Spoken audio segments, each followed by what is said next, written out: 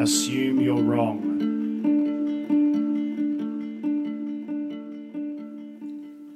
Holistic management is premised on the idea that humans aren't good at handling complexity. Brian, our trainer, asserted and then proved this with a number of activities. He showed us a video with people divided by different coloured clothes and asked us to count how many times the ball moved between the dark clothed group as they moved in tight choreography in a small space. Well, that was doable. Then we watched another video with a similar instruction with increasing complexity. That was harder. But I felt I got the right answer until he asked, how many of you saw the gorilla? There was no gorilla, except that astonishingly and obviously there was a gorilla, and it strolled across the screen amongst all the players while we all focused on counting ball movements. And he did the same to us the following week. This time it was the old object under the moving cups trick.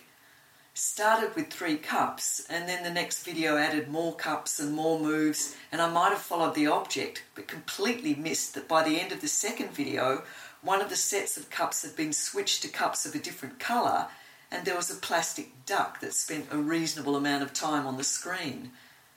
Missed all of that, and didn't see where the object ended up.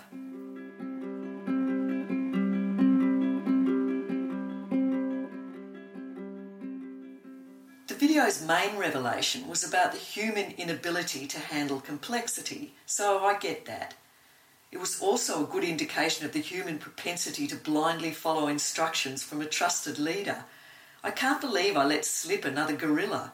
The same trick, dressed up in different clothes, and I fell for it again in the interest of keeping up with the mob in a task presented to us as a challenging test. Not only can't I handle complexity, I tend to do what I'm told if working in a group of people where I want to be seen as amenable and clever. Brian's intentions are wholly benign, but I learnt again that I would be putty in the hands of a skillful manipulator. Good to know. I know my mum always feared for me. She knew in her heart that if any one of her children was going to be sucked into a cult, it would be me. But I reckon she would approve of me being one of the happy band of neo-peasants currently bathing in the holy waters of land and ecosystem redemption. Of course she would.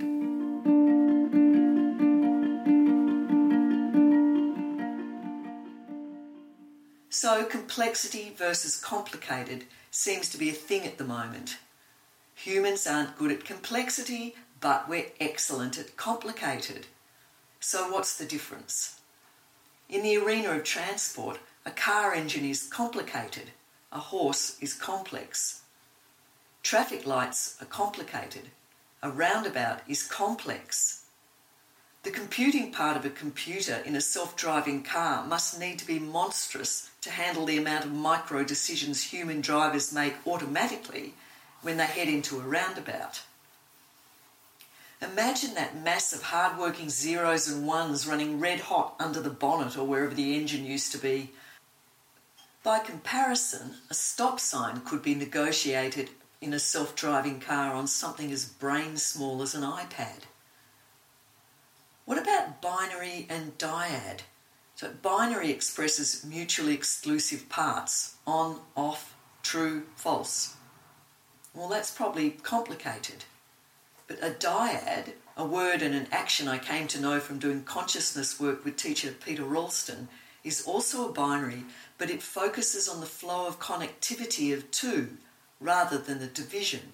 And the flow of connectivity is what ecosystems, which is the byword for complexity, are all about. The connections are vast. How many millions of microbes, known and unknown to humans, live in a teaspoon of healthy soil? We cannot possibly control natural ecosystems. But what we can do is allow them to find their own balance and encourage and partake of the resulting abundance.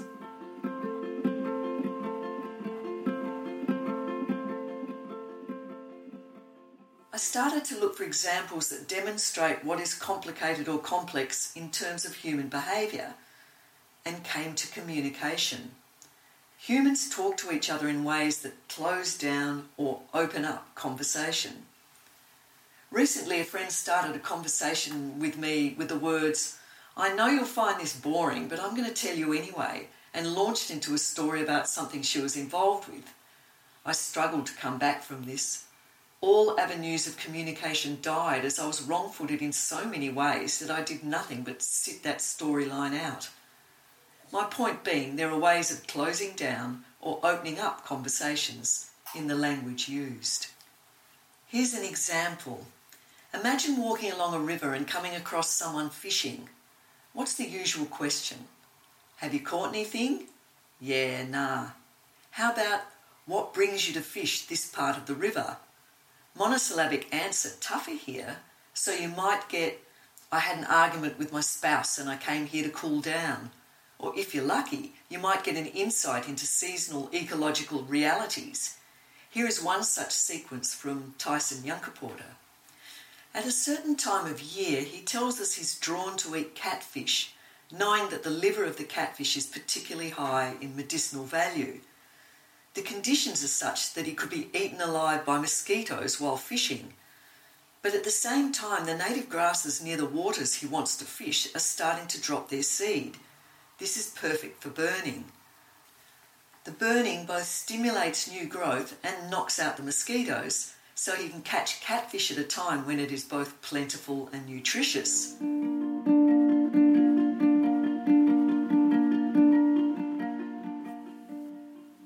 In previous podcasts, I gave examples of efforts to manage or control, in inverted commas, plant growth on common land that led to unexpected consequences. An example of linear thinking that didn't just lead to monosyllabic answers, but to monosyllabic paddocks is from Daylesford, a town just northwest of Melbourne. The thinking was that the blackberries that grew thickly over the streams and gullies in the area needed to be removed. The blackberries were clear-felled and the bare land quickly covered itself with thistles. They then clear-felled the thistles and the soil responded quickly, covering itself with gorse, one of the prickliest, meanest and toughest of covers, nature's last stand. The only way to win this kind of escalating war against nature's propensity to maintain plant cover at all costs is to completely strip the soil of nutrients so it becomes toxic dirt. What Tyson would call undoing creation. That's serious shit. Thinking of agriculture as being about yield is an example of linear thinking.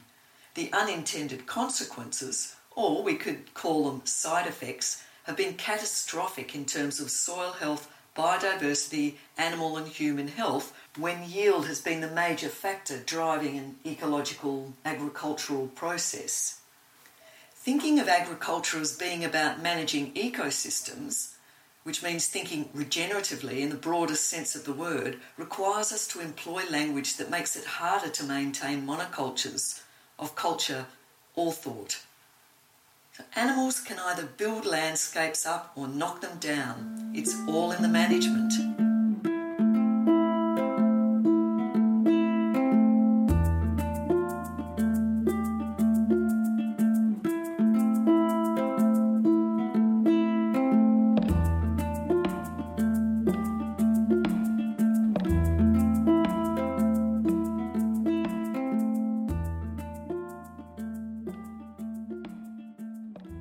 By the third session of the holistic management, it's becoming clear that HM is predicated on the ancient co-creational relationships of herds of grazing beasts, the animals that prey on them, and perennial and annual pasture plants. There's a certain leeway on the subject, but cows and other ruminants, with their big moist stomachs, are big depositors and enablers of microbial life in our dry environments, and therefore provide a huge and naturally obtainable boost to soil health. Animals can achieve a lot of the heavy lifting in a complex agricultural ecosystem. So we got stuck into some details around how a farm can judge the feed levels in their paddocks so as how to predict how a season would go, whether you have enough feed to get you through, or if you might have to make decisions beforehand to offload stock or buy in hay before conditions force your hand.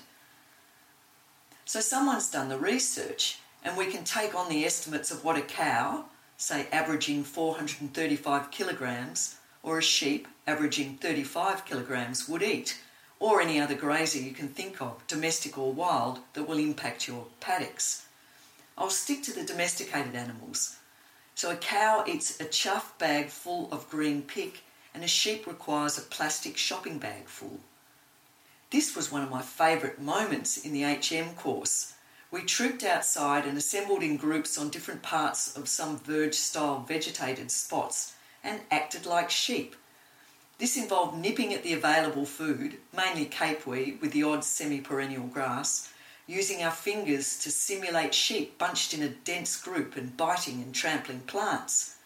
We gathered what we could to achieve a bag.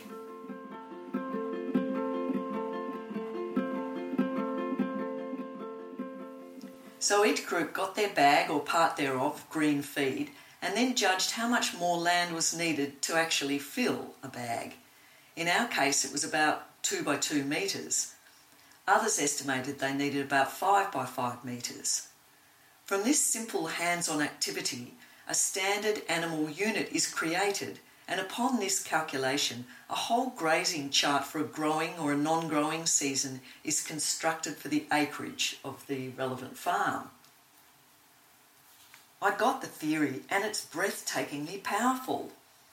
I won't go any further because the maths and the formulas did my head in, but the farmer sitting next to me had his calculator out. As well as the paddocks and animal numbers, he had to map out all the factors he could think of that would influence the coming season. The weather, personal time off, days allotted to machinery work or neighbourly concerns.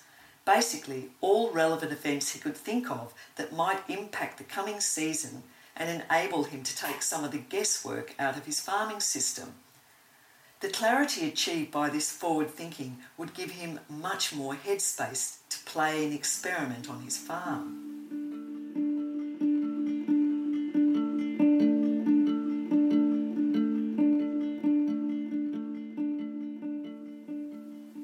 And here's one of the takeaway gems. Once you start trying to work with a whole ecosystem, the water and mineral cycles, the flow of energy, and all the communities of living creatures, human and more than human, assume whatever you do will be wrong. Now there's a humbling instruction. By assuming you're wrong, you understand that you're intervening in a system of such staggering complexity when it comes to the infinite flow of connections that you just have to pay close attention to what happens next. You need to give yourself a chance to readjust your actions if things start heading south. By monitoring the situation, negative consequences can be picked up early and set to rights, depending on the direction you're nurturing in your soil or your land. Our instructor called this kind of experimental action probing. Work out something you think might be effective to get your farm heading in the direction you envisage and probe gently. So you have the plan, the monitoring, the correction, and then the replan, giving you a fast feedback loop to the information needed to go forward. So there's my holistic management tip of the week. Assume you're wrong.